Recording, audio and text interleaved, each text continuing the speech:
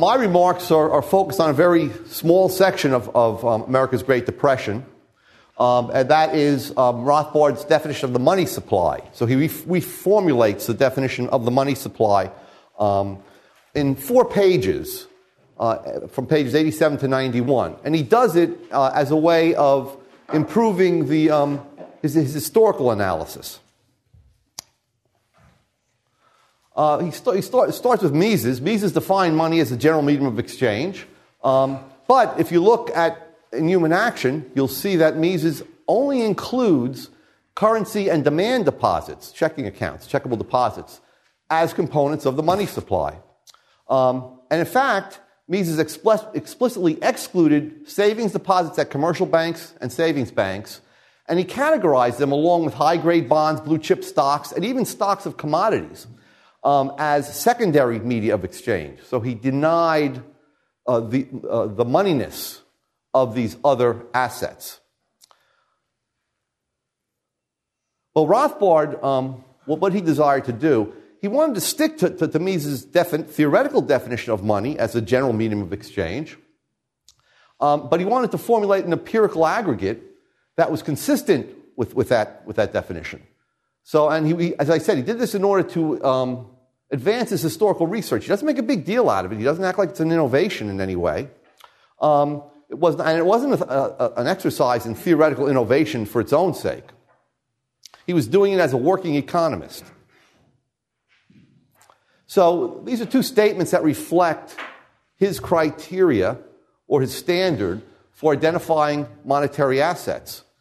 1, demand deposits only function as money because they are considered perfect money substitutes. That is, they readily take the place of money at par. And then elsewhere in that small section, he writes, the distinguishing feature of a money substitute is that people believe it can be converted at par into money at any time on demand. But on this definition, demand deposits are by no means the only money substitute. Okay. And here's what he includes, just to get to it. This is I later wrote an article formalizing Rothbard's definition of the money supply.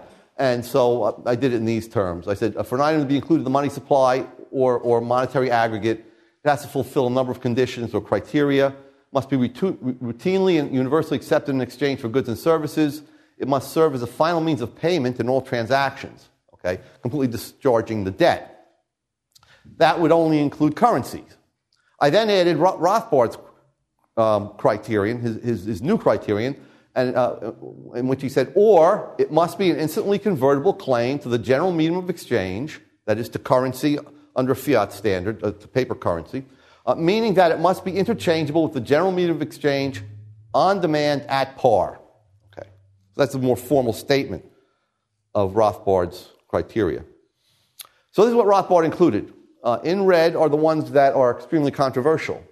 So he included what used to be called time deposits, which we now know as savings deposits, because he's looking at the 1920s and 30s. He also included savings deposits not only at commercial banks, but at mutual savings banks, some of which were mutually owned by the depositors during this period of time. He also included shares of savings and loan associations, which were legally institutions that were owned by the shareholders, that is, the savers. That was the formal legality of it. He also included shares and savings deposits of credit unions, and then the most controversial item, cash surrender liabilities of life insurance companies, that is, equal net policy reserves, okay? The amount of money that people could borrow against their life insurance policies as they accumulated savings in those policies. So, as I said, those 2 were controversial.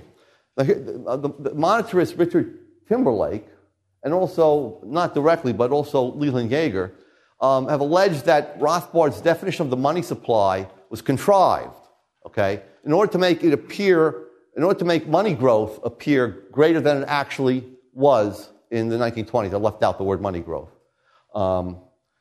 This ploy, according to them, enabled Rothbard to characterize the 1920s as an inflationary decade vis-a-vis Friedman and Schwartz, who claimed that it was not by any means an inflationary decade.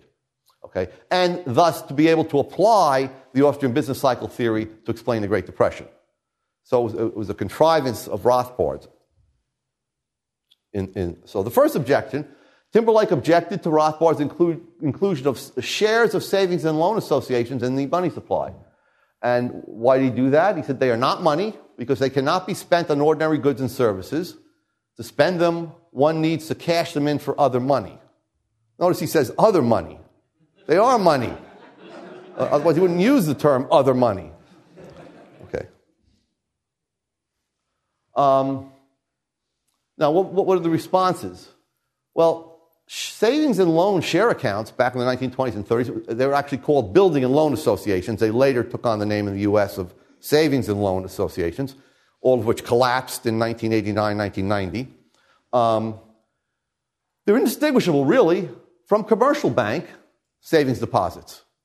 Okay? They were redeemable on demand, at par. You couldn't write checks either on the savings deposits at commercial banks, nor could you write checks on the share accounts. But in both cases, you could simply go down and withdraw them from the banks. And both technically were able to delay withdrawal, according to their bylaws, of savings. Okay, that there were a notice of withdrawal bylaws that said, well, you have to give us 30 days notice if you want to withdraw. They were not enforced. Okay, by the 1920s, these were not enforced. They were dead letters, so to speak. And the savings and loans advertised every withdrawal payable on demand. So they were willing and able, and de facto they did allow withdrawal upon demand. The other another response is that savings and loan shareholders had to first exchange their shares for money before they could spend on goods and services. Okay. But so do savings deposits at commercial banks. And Timberlake included savings deposits at commercial banks in his definition of the money supply. Again, they were indistinguishable. And also, Timberlake does not object to an inclusion of savings deposits at a third institution, mutual savings banks, some of which were owned by their depositors, okay? Technically legally owned. Okay? So they were identical to the savings and loan in economic function. And also, as I said, some of them were technically owned by their depositors. There's a Friedman and Schwartz connection here. If you go back, you can see where Timberlake took his position from.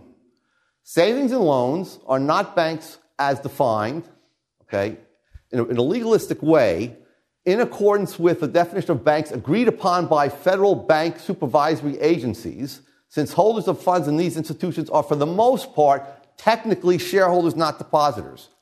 Well, one of the lessons that Mises always insisted on was that economics was always interested in the essence of a phenomenon, not the legal technicalities. Okay, so technically, in a legal sense, they're shareholders. So what? You can still withdraw these savings on demand at par, and therefore they should be part of the money supply. In fact, Friedman and Schwartz were forced to admit that those who place funds with these institutions, quote, clearly may regard such funds as close substitutes for bank deposits as we define them. Okay, so they're admitting the case, that they're essentially savings deposits. And then Timberlake objects to the cash surrender liabilities of life insurance companies on the same grounds, okay, as his objection to the inclusion of savings and loan shares. Rothbard argued that the cash surrender values of life insurance policies are immediately cashable claims against insurance companies, and he said that they function like depository institutions. They collect funds from the public, and then they make loans and investments, while they contractually promise to allow the policyholders to borrow against these policies. Rothbard says they're economically in precisely the same position as savings depositors or thrift institution shareholders. So he includes them. Okay.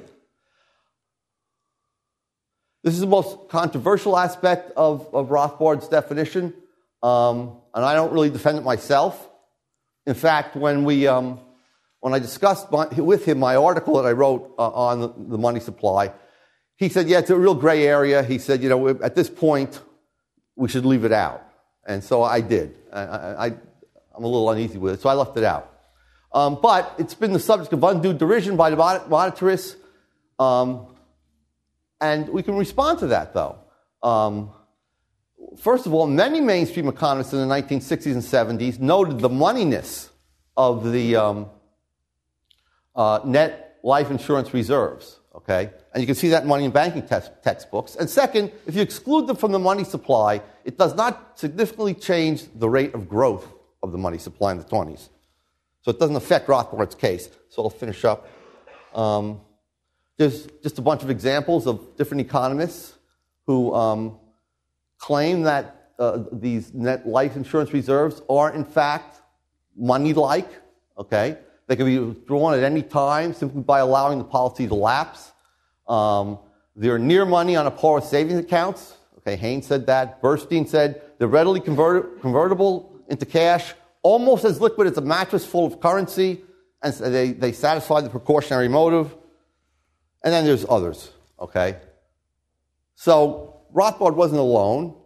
It was not a ploy. I mean, in the 50s and 60s, it's the 60s and 70s, there were others, the Keynesian economists, who were thinking in those terms. And finally, even if we exclude it from the money supply, we find that with the item included, Rothbard's money supply totaled about 61%, or the growth totaled 61% from mid-1921 to 28, yielding an annual rate of 8.1% increase in money supply. But if we exclude it, the money supply increased by about 55%, and there was an annual rate of 7.3%. It doesn't affect the inflationary nature of the 1920s. And I'll stop here, so you don't have to put that up. Thank you. Thank you.